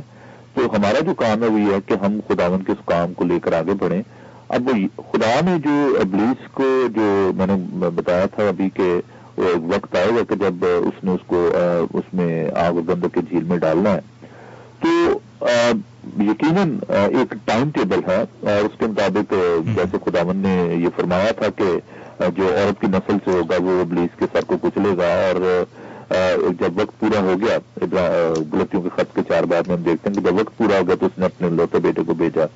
تو خداوند کا پھر وہ بات ہے کہ ایک ٹائم ٹیبل ہے جس میں وہ ابلیس کو جو ہے وہ شکست دے گا، اور وہ اس اتھا گڑھے میں اس میں سے جو ہے اس گندک اور آگ کی جھیل میں ڈالا جائے گا. تو یہ ہے خداوند کا ایک پلان، خداوند کا ایک منصوبہ پہلے کہ اس نے نبیوں کو بھیجا جنہوں نے ابلیس کے ساتھ جنگ کی، لوگوں کو بچانے کی، لوگوں کو بچانے کی کوشش کی. پھر خدا یسوع مسیح آئے اور انہوں نے ابلیس کے ساتھ جنگ کی، اور وہ فاتح ہوئے، صلیب پر انہوں نے اپنی جان دی. اور اب کلیسیا جو ہے وہ روز بروز ابلیس کا مقابلہ کر رہی ہے، اور خداوند نے اس کے لیے ہمیں اپنا پاک روح دیا ہے، جو جس کے وسیلے سے ہم ابلیس کا مقابلہ جو کرتے ہیں. ہم اپنے جسم سے، اپنی قوت سے اس کا مقابلہ نہیں کر سکتے. اسی لیے خداوند نے اپنے شاگردوں کو کہا تھا کہ تم یروشلم میں ٹھہرے رہو جب تک تمہیں قوت کا لباس نہ ملے. تو اس کی وجہ سے ہم ابلیس کے مقابلہ کرتے ہیں. اور جب وقت ہو جائے گا، جب جو ہے خداوند کی جنگ جو ہے وہ ہوگی ابلیس اور اس کی فوجوں کے ساتھ، ہر مجدون کی جو جنگ جس کو ہم کہتے ہیں، تو اس میں جب ہم جائیں گے علم الآخرت میں تو ہم اس بات کو سیکھیں گے. تو خدا جو ہے وہ ہمارے ساتھ اس جنگ میں شامل ہے. اور خداوند کا پاک کلام یہ بتاتا ہے کیوں ڈیلے ہو رہا ہے، کیونکہ خداوند کسی کی ہلاکت نہیں چاہتا، بلکہ چاہتا ہے کہ سب کی توبہ تک نوبت پہنچے. ابلیس جو ہے وہ ہلاک کرنے والا ہے، وہ تباہ کرنے والا ہے، لیکن خدا جو ہے وہ بچانے والا ہے. We are carrying his attributes, his image. تو خداوند اس کو ریسٹور کرنا چاہتا ہے، خداوند اس ریلیشن شپ کو ریسٹور کرنا چاہتا ہے.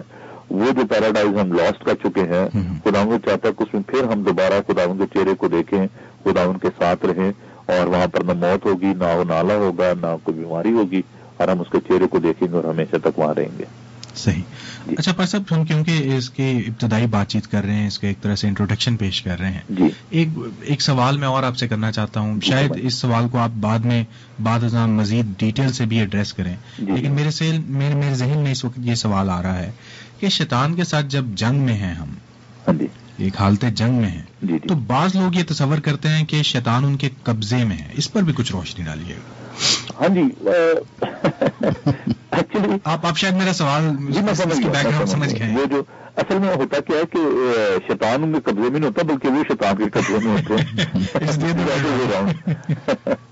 تو وہ جو ابلیسی قوتیں ہیں وہ ان لوگوں کو استعمال کرتی ہیں. اور دیکھیں یہاں پہ ایک بڑی گہری بات جو ہے وہ سیکھنے کی ہے کہ ابلیس جو ہے وہ گرایا گیا، ٹھیک ہے جی، تو وہ اپنے مقام سے گرایا گیا. اور اب زمین پر چونکہ خداوند کا پاک روح ہے، اور وہ خداوند کا پاک روح جو ہے وہ انسانوں کے اندر رہتا ہے. پاک روح کوئی ایسے درخت کی مانند نہیں ہے کہ چلیں جی یہ وہاں پہ ہے، اور یا الیکٹریسٹی یہاں پہ ہے تو پاکستان میں نہیں ہے.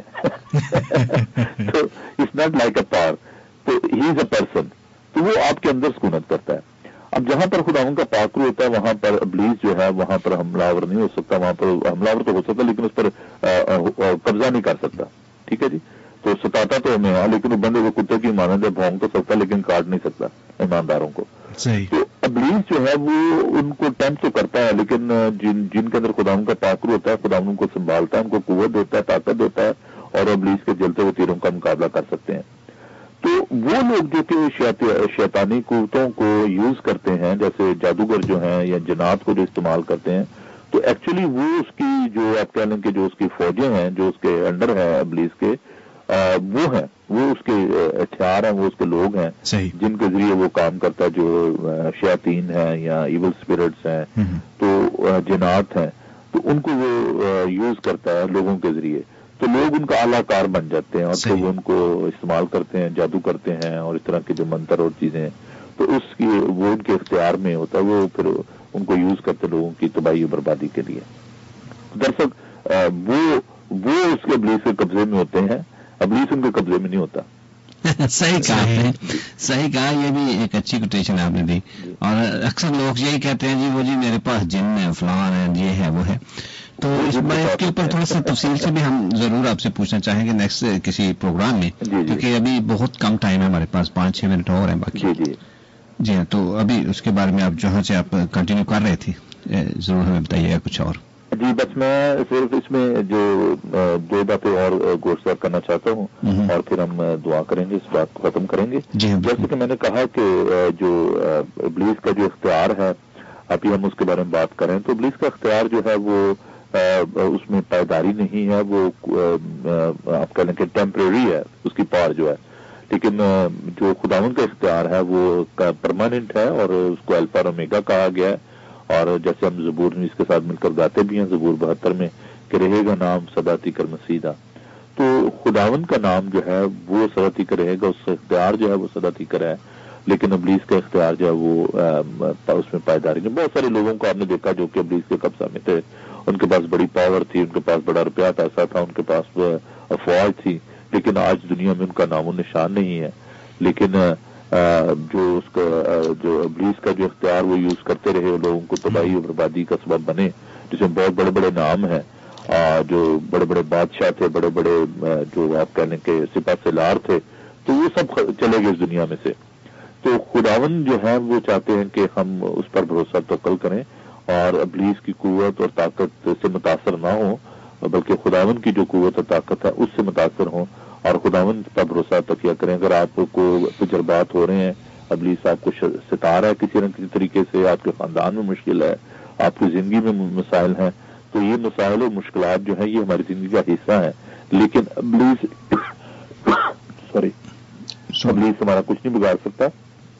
آپ اس پر بھروسہ رکھیں خداوند پر، اور وہ آپ کو آپ کے تمام مسائل میں سے، دکھوں میں سے، بیماریوں میں سے آپ کو مخلصی اور رہائی بخشے گا، کیونکہ وہ فتح سے بڑھ کر ہمیں غلبہ بخشتا ہے. اور امید خط کا مصنف کہتا ہے پالس رسول کہ کون سی چیز ہمیں مسیح کی محبت سے جدا کریے، تنگی، کال، ننگا پن یا موت، کوئی بھی چیز ہمیں مسیح کی محبت سے جدا نہیں کر سکتی.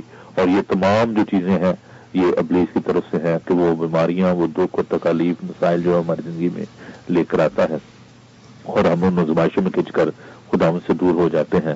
تو ہمیں خداوند سے دعا کرنے کی ضرورت ہے کہ وہ ہمیں قوت اور طاقت بخشے تاکہ ہم ہر بات میں قائم رہ سکیں. جی تھینک یو.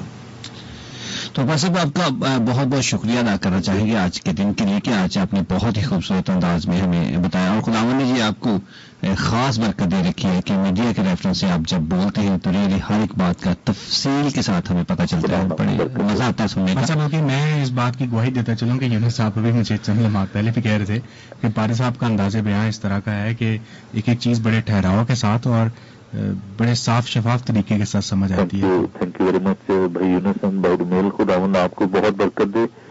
آپ کی ساری خدمت کے لیے ہم دعا گو ہیں اور میری یہ خواہش ہے کہ خداوند آپ کے کام کو اور زیادہ بڑھائے. شکریہ. اور جو خداوند کا کام ہوتا ہے وہ یقیناً بڑھتا ہے. جی ہاں صحیح. تو خداوند ضرور ایسا کرے گا. اور میں آپ کے ساتھ اس بات کو بانٹنا چاہتا ہوں کہ آج جب میں دعا کر رہا تھا تو صبح سے ہی مطلب early in the morning God give me this vision. پہلے تھا کہ ہمارا ہارویسٹ فار 1 ملین سول، لیکن ابھی خداوند نے کہا کہ ہم نے اور زیادہ روحوں کو جو ہے نا وہ جیتنا ہے. اور I had a wonderful dream کہ جہاں پر میں نے دیکھا کہ بہت بڑا ایک آڈیٹوریم ہے جہاں پر ہزاروں کی تعداد میں لوگ تھے. تو اس میں نے دیکھا میں ایک چھوٹی سی کیا بائبل میٹنگ یا اس میں بائبل اسٹڈی کی یا اس میں دعا کر سکتے ہیں، لیکن میں نے دیکھا کہ پھر اس میں کیسے ہزاروں کی تعداد میں لوگ جو ہیں اس میں شامل ہوئے. تو میں جب دعا کر رہا تھا تو خدا نے دکھایا کہ there are millions of people who are receiving the word of God. اور I think this is the respond of his mission کہ جو خدا ان کا پروگرام ہے، جو خدا ان کا پلان ہے، اس کے مطابق خدا جو ہے وہ دروازے کھول رہے ہیں. اور خدا نے یہ بالکل یہ بات कि लेकिन खुदावन ने इस काम को और ज्यादा बढ़ाना है। आप देखें कि 3 साल मुकम्मल हो गए आपके रेडियो को, और जो खुदावन का काम होता है वो काम रहता है, ठीक है। तो खुदावन आपको और ज्यादा इस्तेमाल करना चाहता है, खुदावन आपको और बरकत देना चाहता है। तो जैसे कि हमने सीखा भी है कि खुदावन के कभी हाथ में जो फ्लोटिंग वक्त अपने सर बुलंद करेगा, बिल्कुल। तो खुदावन आपको और ज्यादा सर बुलंद करे, खुदावन आपको और ज्यादा बरकत बख्शे। जी पैसा बहुत बहुत शुक्रिया पैसा, दुआ में हमारे साथ दुआ जरूर कीजिएगा हमारे लिए भी, और खासतौर पर सामाजियों के लिए भी जी, और खासतौर पर पाकिस्तान के लिए मैं आपसे रिक्वेस्ट करूँगा। हम छोटी सी दुआ करेंगे पाकिस्तान के लिए। जी खुदावन हम तेरा शुक्र तेरी तारीफ करते हैं कि तू बाख्तियार है, खुदावन तू कादिर मुतलक है। आज के सारे कलाम के लिए, सारी रफाकत और प्यार के लिए तेरा शुक्र अदा करते हैं, और इस वक्त हम दुनिया के तमाम कलीसियाओं के लिए और बिलखुसूस पाकिस्तान और इंडिया की कलीसियाओं को तेरे हुजूर याद करते हैं, उनके लिए तेरी बरकत चाहते हैं। और यहाँ पर जितने भी चर्चेज हैं यूके में, यूरोप में, खुदावन जहाँ जहाँ भी तेरा पाक कलाम सुना जा रहा है, जहाँ पर तेरी आवाज सुनी जा रही है, खुदावन तेरे लोग बड़ी बरकत पाएं। और मैं दोस्तों के लिए तेरी बरकत चाहता हूँ, दुआ करता हूँ खुदावन रमेल के लिए, भाई यूनस के लिए, उसकी सारी टीम के लिए तुमने बड़ी बरकत है। और अल्लाह खुदावन जब भी मिले इसी तरह प्यार मोहब्बत से मिले, यीशु के बाबरकत नाम में आमीन।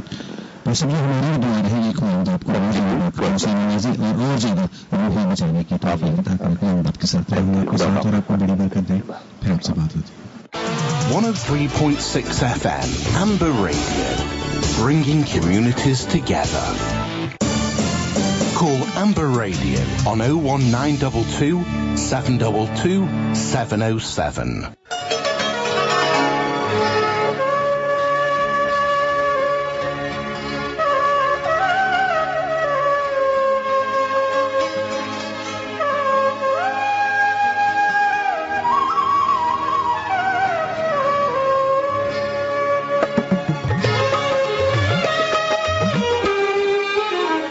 सामीन एक दफ़ा फिर से आपको खुशामदीद कहते हैं। 103.6 FM अंबर रेडियो पर आप प्रोग्राम समाअत फरमा रहे हैं खुदा की आवाज़, जो हर इतवार की सुबह 8 बजे से लेकर 10 बजे तक आपकी खिदमत अक़दस में पेश किया जाता है। मसीही नौयत का प्रोग्राम है, लेकिन जैसे आपकी खिदमत में हम हमेशा कहते हैं कि अगर आप तक ये आवाज़ पहुँच रही है और आप मसीही मज़हब से ताल्लुक़ नहीं भी रखते, तो हमारी आपसे पुरज़ोर इल्तमास है कि आप इस प्रोग्राम की समाअत को जारी रखिए, क्योंकि हमारा कभी ईमान है कि इस प्रोग्राम की समाअत के वसीले से आप ज़रूर बरकत हासिल करेंगे।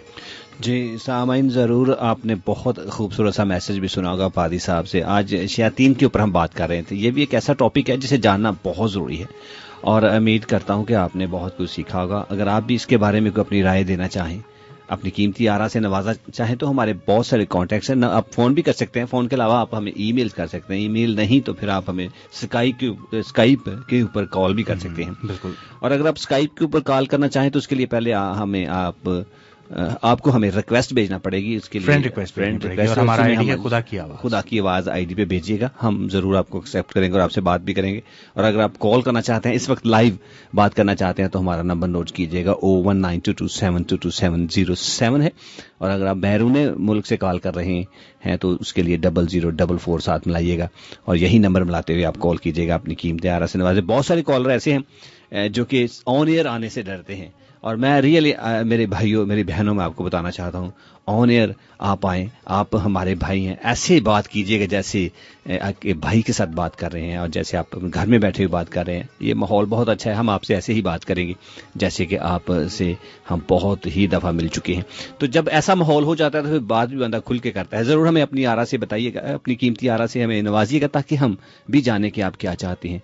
आज का टॉपिक चलता रहेगा, कंटिन्यू है क्यों रुमेल जी? हाँ जी, अगले आने वाले इतवारों में भी इसी को एड्रेस किया जाएगा, क्योंकि एक बड़ा टॉपिक है। जैसे मैं प्रोग्राम की इब्तिदा में भी अर्ज कर रहा था कि पारिस साहब से जब राब्ता किया गया तो उन्होंने कहा कि ये बड़ा एक वसी मौजू है, तो इसको हम कोशिश करेंगे कि स्टेप बाय स्टेप लोगों को इसको एक्सप्लेन कर सकें, ये ना हो कि कंफ्यूजन पैदा हो जाए, क्योंकि ये टॉपिक ही ऐसा है जिसमें बहुत सारी कंफ्यूजन पैदा हो जाती है। ऐसा टॉपिक है जो कि न सिर्फ एक मजहब के लिए समझने की اہمیت کا حامل ہے، بلکہ ہر مذہب اور ہر فرقے کے لوگوں کے لیے اس کو جاننے کی ضرورت ہے اس کو جاننے، کیونکہ شیاطین جو ہیں یہ ایسی قوتیں ہیں، یہ صرف کسی ایک خاص طبقے کو ٹارگٹ نہیں کر رہی، یہ انسانیت کو ٹارگٹ کرتے ہیں. تو انسانیت میں سبھی آتے ہیں جو بھی ہے، لیکن اس کو کیسے ہینڈل کرنا ہے، کیسے اس کے ساتھ خداوند یسوع المسیح کا دنیا میں آنا اور کفارہ دینا، نجات کا بندوبست کرنا تمام دنیا کے لیے ہے. جی ہاں بالکل، جیسے پادری صاحب نے بھی اس آیت کو کوٹ کیا کہ خدا نے دنیا سے ایسی محبت ہے. بالکل ایسے. تو جب خدا نے پوری دنیا سے محبت رکھی اور نجات کا انتظام ساری دنیا کے لیے کیا، تو شیطان کی دشمنی بھی سب انسانوں کے ساتھ ہے، کسی ایک خاص مذہب کے ساتھ نہیں ہے. جی ہاں، اس لیے ضروری ہے کہ ہم سب انسانوں کو جب کفارہ سب کے لیے معلومات دیں، تو پھر کفارے میں رکاوٹ ڈالنے والا بھی سب کے آ گئی ہے تو اس طریقے سے تو وہ کچھ نہ کچھ کرے گا نا. تو اس لیے ضروری ہے کہ ہم اس کے بارے میں جانیں. جب ہم اس کے بارے میں جان جاتے ہیں تو اس کا مقابلہ کرنے کے لیے بھی اپنے آپ کو تیار کر لیتے ہیں. میں نے خاص طور پہ پادری صاحب سے درخواست کی تھی کہ وہ علم شیاطین یعنی ڈیمونالوجی کی تعریف اپنی زبان سے ہمیں بیان کریں تاکہ ہم سمجھ سکیں، کیونکہ بعض دوست شاید یہ نہ کسی ابہام کا شکار نہ ہو جائیں کہ شاید ہم نے خدا کی آواز چھوڑ کے شیطان کی آواز سنانی شروع کر دی ہے. صحیح. تو لیکن پادری صاحب ہمیشہ کہتے ہیں کہ اس سے پہلے کہ ہم میدان جنگ میں اتریں، ضروری ہے کہ ہم اپنے دشمن کی طاقت کا اندازہ لگائیں. بالکل بالکل اندازہ ہونا چاہیے. جس دن میری ان سے بات ہوئی تو مجھے کہنے لگے کہ اگر تم جنگ میں اترنے لگو اور تم سمجھو کہ دوسروں کے پاس صرف ڈنڈے اور سوٹیاں ہوں گی اور تم نہتے چلے جاؤ کہ میں مقابلہ کر لوں گا اور وہ کلاشنکوف لے کے بیٹھا ہو، تو پھر تو ضروری ہے کہ تمہیں اندازہ ہو کہ تمہارا دشمن کیا کر سکتا ہے، اس کی کیا طاقت ہے، تاکہ تم بھی اسی حساب سے اپنے آپ کو تیار کر سکو. اور بعض دفعہ ہم انڈر ایسٹیمیٹ کر لیتے ہیں اپنے دشمن کو. صحیح کہا آپ نے. اور جب ہم ایسا کر جاتے ہیں تبھی جا کر ہم مار بھی کھا جاتے ہیں اور اس کی چالوں میں بھی آ جاتے ہیں، پھنس جاتے ہیں، اس کے جال میں، اس کی گرفت میں آ جاتے ہیں. اور جب آ جاتے ہیں تو پھر وہ تو چاہتا ہے کہ برباد. جیسے پادری صاحب نے کلام مقدس میں سے مثال دی کہ وہ ورگلاتا ہے، تو یہ ورگلانے کا عمل تو اسی طرح سے جاری رہتا ہے. شیطان نے تب باغ عدن میں آدم کو اور ہوا کو ورگلایا، اور آج بھی شیطان انسان کو ورگلانے میں مصروف ہے کہ کس طرح سے وہ ہمیں پھسلائے اور ہمیں اپنی باتوں سے آگے پیچھے کرے تاکہ ہم خدا سے دور ہو جائیں. اور یہی اس کا مقصد ہے، یہی اس کا گول ہے، یہی ہے جو وہ اچیو کرنا چاہتا ہے. اور امیل جی ایک کالر ہے ہمارے ساتھ، جوزف جان صاحب، جو کہ ہمارے ریگولر کالر ہیں، ان سے بات کرتے ہیں. ہیلو جی، گڈ مارننگ جوزف صاحب، خوش آمدید کہتے ہیں. جی گڈ مارننگ امیل صاحب، بہت بہت آپ کو سلام اور خدا آپ کو بڑی برکت دے اپنے کام کے لیے. کیسے مزاج ہیں آپ کے؟ جی تھینک یو ویری مچ، خدا کا شکر ہے. جی تو ارمیل صاحب ٹاپک سے ریلیٹڈ میں تھوڑا سا 1 منٹ بات کرنا چاہ رہا ہوں. جی بولیے. آج جیسے وہ انہوں نے بتایا کہ بھی گناہ یا شیطان جو ہے وہ کس طور پر کام کرتا ہے. تو اگر ہم عبرانیوں کا نام پولس رسول کا خط جو ہے وہ دوسرا باب اس کی جو 15ویں آیت ہے، ایکچولی 14ویں آیت سے پڑھیں گے تو زیادہ اور بہتر طور پر سمجھ آتا ہے. لیکن 15ویں آیت میں خاص طور پر اس چیز کو ہم سمجھ سکتے ہیں اور بہتر طور پر. بس جس صورت میں لڑکے خون اور گوشت میں شریک ہیں تو وہ خود بھی ان کی طرح ان میں شریک ہوا، یعنی مسیح خدا کے لیے لکھا تاکہ موت کے وسیلہ سے اس کو جسے موت پر قدرت حاصل تھی، یعنی ابلیس کو تباہ کریے. خداوند کام کرنے آیا تھا ابلیس کو تباہ کرے. اور یہاں پہ آگے اسٹیٹ کلیئر پڑتا چلتا ہے کہ لوگ کیوں جو ہے وہ شیطان کے بندھن میں پھنستے تھے یا کیسے اس کی چالوں میں کس طرح، اور جو عمر بھر موت کے ڈر سے غلامی میں گرفتار رہے انہیں چھڑا لے. لوگ کیا کرتے تھے جب موت کا ڈر ہوتا تھا تو وہ کیا کرتے تھے کہ وہ ایسی قوتوں پر بھروسہ کرتے تھے، پوجا پاٹ یا کسی اور چیز کی پرستش. جیسے ہم دیکھتے ہیں کہ ہم سنتے ہیں کہ لوگ فصلوں کے بڑھائے کے لیے بھی جو ہے وہ پوجا پاٹ کرتے تھے، قربانیاں دیتے تھے کچھ طرح سے. اسی طرح لوگ موت کے ڈر کے حساب سے وہ جو ان چیزوں پر بھروسہ کرنے لگتے کہ یہ چیز جو ہے وہ ہمیں شاید بچا سکتی ہے. اسی طرح یعنی بہت سے لوگ جو ہے وہ خوشحالی کے لیے اور اپنی بیماری سے چھٹکارے کے لیے، یعنی بہت سی ریزن ہوتی ہیں جو لوگ پوجا پاٹ دوسری چیزوں کی کرتے ہیں، خدا پر بھروسہ کرنے کی بجائے ان چیزوں پر توکل کرنے لگتے ہیں. اور یعنی ہم دیکھتے ہیں کہ خدا کے کلام کے مطابق چلے بغیر को किसी इंसान की मखलसी जो है वो खलासी नहीं हो सकती, और खुदा पर भरोसा किए बगैर, क्योंकि यहाँ पर फिर दोबारा से देखें तो मौत के डर से वो जो है वो गुनाह के इब्लीस के इख्तियार में रहे, मौत के डर से गुलामी में रहे। शैतान ने पूरे तौर पर उनको इस तौर पर लोगों को बरगलाया, इस्तेमाल किया कि जब उनके डर और खौफ था। लेकिन मसीह खुदा क्योंकि जिंदगी का मालिक है, उसने खुद जिंदा होकर ये साबित कर दिया कि इंसान जो है वो मरा ही नहीं रहेगा। और हम खुदावंद का शुक्र अदा करते हैं कि हमें खुदावंद के लोग होते हुए हमें डरने की जरूरत नहीं, ना बीमारी का डर होना चाहिए, ना मौत का डर होना चाहिए, ना हमें जो हमारी जो जरूरियात जिंदगी में अगर कभी हमारे पास वो वसाइल ना हो उसकी कमी का। अच्छा जोजो साहब, मैं आपकी बात बिल्कुल समझ गया हूँ और आपकी बात से बिल्कुल मुत्तफिक भी हूँ। मैं जाती तौर पे इस चीज को कबूल करता हूँ कि desperate people do desperate thing, लेकिन जब हम किसी चीज से बेखबर होते हैं और हम अपनी दिमाग को, अपनी सोच को इस्तेमाल करते हुए उसका कोई हल तलाश करते हैं तो तब तक तो वाजिब है सब कुछ। लेकिन जब हमें सच्चाई पता चल जाती है, जब हमें सही और दुरुस्त रास्ते का पता चल जाता है, और अगर हम फिर भी उस रास्ते पर चलने की बजाय किसी और रास्ते को इख्तियार करें जो कि मौत का रास्ता है, तो फिर तो हर एक की अपनी जाती मर्जी है। तो मेरे साहब, जैसे हम सब जानते हैं कि जैसे हमारी जिंदगी का एक मुअय्यन वक्त है, तो अगर हम सोचें कि अच्छा जी नहीं, हम तो 120 साल या 130 साल हमारी उम्र होनी चाहिए, है ना, मतलब हम जब एक लम्हा भी अपनी जिंदगी में नहीं बढ़ा सकते या घटा सकते, ठीक है ना। तो बात यह है कि दोबारा बात वहीं पर आ रही है कि लोग जब वो वेज इख्तियार करने की कोशिश करते हैं कि कैसे हम जो दुनिया की जो चीजें हैं उसमें हम अपनी तवालत हमारी ज्यादा हो जाए, तवील हो जाए, जैसे उम्र तवील हो जाए, दूसरी दौलत ज्यादा बहुत बढ़ जाए, या मतलब हमारी सेहत ज्यादा अच्छी रहे, कभी भी हमारी जिंदगी में बीमार ना हो। तो thank you very much time देने के लिए। जोजो साहब, आपकी कॉल का खुदावंद आपके साथ हो, आपको बड़ी बरकत दे, अपना ख्याल रखिए। और सामीन, अगर आप भी प्रोग्राम का हिस्सा बनना चाहें तो 01-922 722 707 हमारा नंबर है, और अगर आप सल्तनत बरतानिया से बैद हैं तो 0044 1922 722 707 स्काइप के ऊपर रब्ता करने के लिए खुदा की आवाज़ हमारा आईडी है। ईमेल के लिए पता नोट कीजिए, खुदा की आवाज़ @gmail.com, या फिर अगर आप फेसबुक का इस्तेमाल करते हैं तो facebook.com/खुदा की आवाज़ इस प्रोग्राम का पेज है। जी हाँ सामीन, अगर आप हमारे साथ रब्ता कायम करना चाहें तो ईमेल्स आप जरूर हमें कीजिएगा, ताकि हम आपके बारे में जाने कि आप प्रोग्राम को सुन रहे हैं, अपनी कीमती आरा से हमें जरूर नवाजते रहिएगा। तो मैं रुमेल जी, कमर्शियल ब्रेक का वक्त हुआ चाहता है। हाँ जी, कमर्शियल ब्रेक का वक्त हुआ चाहता है, और इसके बाद में गीत भी एक लाइंड अप है जो हमने अपने सामीन के लिए प्ले करना है, लेकिन इससे पहले कमर्शियल ब्रेक को प्रोग्राम अगर सॉन्ग लगा ले तो फिर देखते हैं। अब कमर्शियल ब्रेक क्योंकि रेडी हैं, कमर्शियल ब्रेक को पहले चला लेते हैं और फिर वापस आकर गीत जो लाइंड अप है वो अपने सामीन के लिए प्ले करते हैं। और सामीन, अगर आप प्रोग्राम का हिस्सा बनना चाहें तो टेलीफोन लाइंस आपके लिए खुली। Call Amber Radio on 01922 722 707.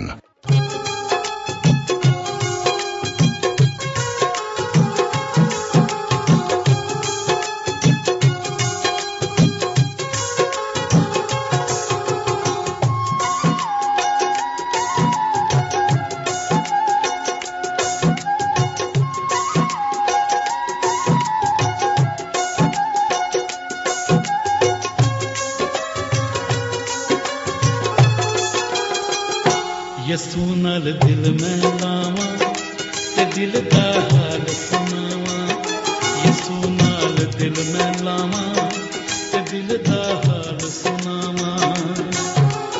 अरशां नूं छड्डिया दुखां नूं मल्लिया, अरशां नूं छड्डिया दुखां नूं मल्लिया, दिल विचों किवें मैं भुलावां। यसू नाल दिल में लावा ते दिल दा हाल सुनावा, यसू नाल दिल में लावा ते दिल दा हाल सुनावा।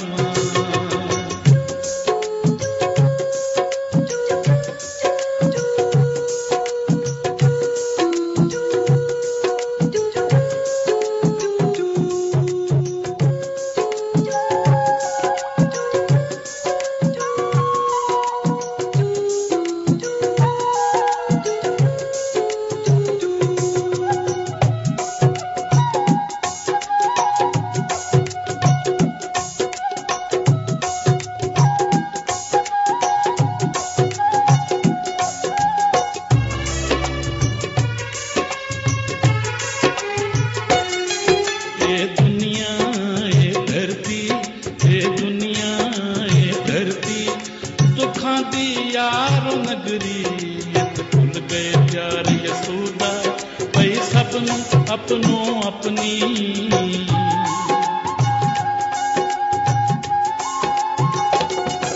ये दुनिया ये धरती ये दुनिया ये धरती दुखां दी यार नगरी भुल गए प्यार यसोदा भई सबनू अपनो अपनी दुखां दी नगरी छड़ के ए नगरी दुखां दी नगरी छड़ के ए नगरी यसू दे कदम च जावां यसू नाल दिल मिलावां ते दिल दा हाल सुनावां यसू नाल दिल मिलावां ते दिल दा हाल सुनावां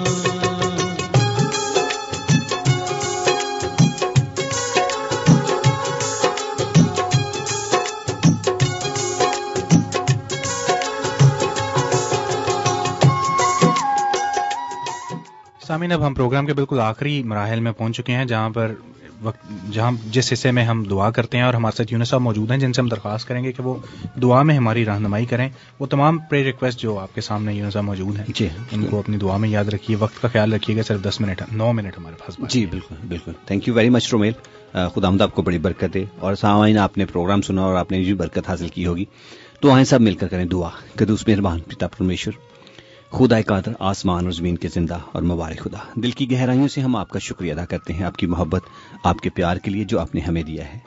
खुदावंद जी, आज के दिन के लिए तेरा शुक्रिया कि आपने हमें दिया और ये मौका दिया कि हम तेरे इस प्रोग्राम को तेरे नाम से कर सकें। खुदावंद जी, वो लोग जिन्होंने सुना उन्हें बड़ी बरकत देना और इस सब्जेक्ट को समझने की तौफीक अदा करना, ताकि हम इसे समझें और जानें कि शैतान हमारी जिंदगियों में क्या काम कर रहा है, ताकि हम खुदावंद के हथियार लेकर उनका मुकाबला कर सकें। खुदा दुआ करते हैं उन सभी बीमारों के लिए जो बिस्तर बीमार पर पड़े हैं, इस उम्मीद और ईमान में कि तू उन्हें शिफा देगा, उनके बदनों को छू, कमजोरियों को दूर कर, क्योंकि तू ही ये सब कुछ कर सकता है। खुदावंद उन बदरू गिरफ्तार लोगों के लिए भी दुआ करते हैं जो खुदावंद इस शैतान की चालों की वजह से फंस चुके हैं, खुदावंद उसके जाल में आ चुके हैं, उन्हें आजाद कर। और खुदावंद मुल्क पाकिस्तान की सारी सलामती के लिए दुआ करते हैं, वहां बड़ा अमन, बड़ी शांति कायम करना। खुदावंद जी, वो लोग जो खुदावंद तआला घिनौनी साजिशें करते हैं, खुदावंद उनको अक्ल दिलाई और अपना फहम दे, ताकि वो भी अमन और शांति की जिंदगी गुजार सकें। और खुदा दुआ करते हैं खासतौर पर उन लिसनर्स के लिए जिन्होंने आज प्रोग्राम को सुना, खुदा तूने उन्हें बरकतें दी और जरा कसरत से अपनी बरकतों से नवाज। खुदावंद जी, दुआ करते हैं हम रेडियो के लिए, खुदावंद इसकी तरक्की और खुशहाली के लिए, खुदावंद इसे और ज्यादा खुदावंद तक कामयाब करना और इसे और ज्यादा मौसर बनाना। खुदावंद जी, प्रिया के लिए दुआ करते हैं, उसके भी साथ होना, उसे बरकत देना, सेहत देना, जिंदगी देना, तंदुरुस्ती, हर किसी बीमारी, तकलीफ, थकान को दूर करके मुकम्मल शिफा से जिंदगी और तंदुरुस्ती अता फरमा।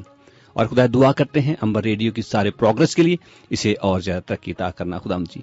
और दुआ करते हैं खुदावंद उन सभी लोगों के लिए जो कि खुदावंद तआला इस वक्त इंतहाई परेशानी का शिकार हैं, तेरा नाम लेने की वजह से सताए जाते हैं, तरह बतरह मुसीबतों में हैं, मुश्किलात का शिकार हैं, खुदावंद उन्हें तुझे देते हैं। यीशु मसीह के नाम से उन्हें बड़ी बरकत दे, उन्हें खुदावंद हर किस्म की परेशानी से आजाद कर। तेरा रहम, तेरा फजल सब पर रहे, सभी तुझ खुदावंद में बरकत का बायस बने, सबकी जरूरतें खुदावंद हमेशा तेरे हुजूर से पूरी हों। ये सब कुछ मांगते हैं यीशु मसीह के जिंदा जलाली और कादर नाम में, आमीन आमीन। सामीन, अब वक्त हुआ चाहता है कि हम आपसे इजाज़त के तलबगार हों, इस उम्मीद के साथ कि अगले इतवार की सुबह आपसे फिर मुलाकात होगी इसी रेडियो स्टेशन पर, इसी प्रोग्राम में जिसको आप खुदा की आवाज़ के नाम से जानते हैं। हमारे साथ आज हमारी एक नई प्रेजेंटर मौजूद हैं जो आपके लिए बॉलीवुड का प्रोग्राम लेकर आएंगी, उनको आपके साथ आपको उनके हवाले किए जाते हैं। अपना बहुत ख्याल रखिए और हमें अपनी दुआओं में याद रखिए। और इस प्रोग्राम को जिसको आपने समाअत फरमाया है, हमारी आपसे दरख्वास्त है कि जब आप ऐसे दोस्तों से मिलें, ऐसे अजीज़ व कारब से मिलें जो अभी तक इससे वाकिफ नहीं है, तो उन तक भी ज़रूर इस प्रोग्राम की बातचीत को बांटिएगा। जी हाँ, सामईन आपका शुक्रिया अदा करते हुए आपसे दरख्वास्त करूंगा, हमारी शिवानी बहन बहुत ही खूबसूरत सा प्रोग्राम बॉलीवुड ब्रेकफास्ट लेकर आ रही हैं, उनका साथ दीजिएगा और प्रोग्राम को जरूर सुनिएगा और अपनी कीमती आरा से भी उन्हें नवाजते रहिएगा, ताकि वो प्रोग्राम को और ज्यादा बेहतर से बेहतर तौर पर आपके लिए पेश करें। खुदा हाफिज, अपना ख्याल रखिएगा। अगर दुआ करें तो हम न चीज़ों को भी अपनी दुआ में जरूर याद रखना।